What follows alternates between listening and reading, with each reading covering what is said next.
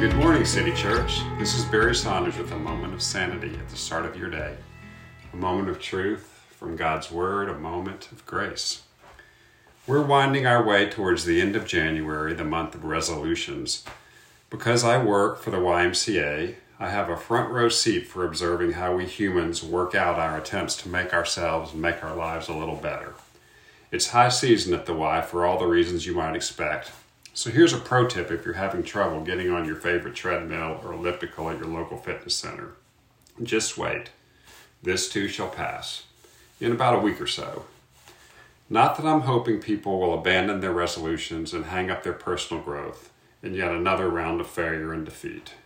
I've just seen the show enough times to know that all of our well-intentioned sacrifices to do better, to become better, have a very predictable pattern.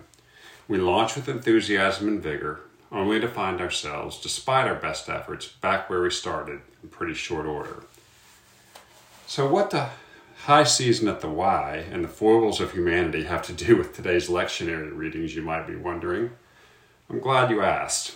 While reading Psalm 50, it hit me that inherent in achieving our resolutions is making sacrifices, giving something up in order to make a change for the better. It also hit me that when it comes to my relationship with God, I don't limit my resolutions to the new year. I'm pretty much a resolution factory, my own priestly personal trainer, daily pushing through reps of all the sacrifices I'm planning and then abandoning so that I can walk closer with Jesus. Listen to God's view of all these sacrifices we take on in order to make ourselves more worthy of union with Him. The Lord, the Mighty One, is God, and He has spoken. Our God approaches, and He is not silent. Bring my faithful people to me, those who made a covenant with me by giving sacrifices. O my people, listen as I speak. Hear my charges against you, O Israel. I am God, your God, and I have no complaint about your sacrifices or the burnt offerings you constantly offer. But I do not need the bulls from your barns or the goats from your pens. For all the animals of the forest are mine, and I own the cattle on 1,000 hills. I know every bird on the mountains and all the animals of the field. If I were hungry, I would not tell you, for all the world is mine, and everything in it. Make thankfulness your sacrifice to God, and keep the vows you made to the Most High. Then call on me when you are in trouble, and I will rescue you, and you will give me glory. Hear me, friends. Resolutions, whether made at the new year or made next week, are not inherently predestined to fail. Learning to make sacrifices, to live sacrificially, truly is a characteristic of the people of God.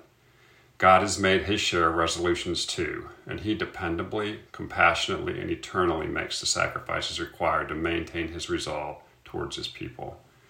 But in our efforts at self-betterment, we are prone to get our resolutions and the accompanying sacrifices all out of whack, making them about what we do for God rather than moment by moment gratefully receiving the sacrifices He makes to rescue us from ourselves and extend us grace and favor.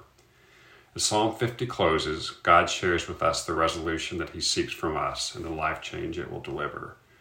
Giving thanks is a sacrifice that truly honors me. If you keep to my path, I will reveal to you the salvation of God. The sacrifice of thanksgiving.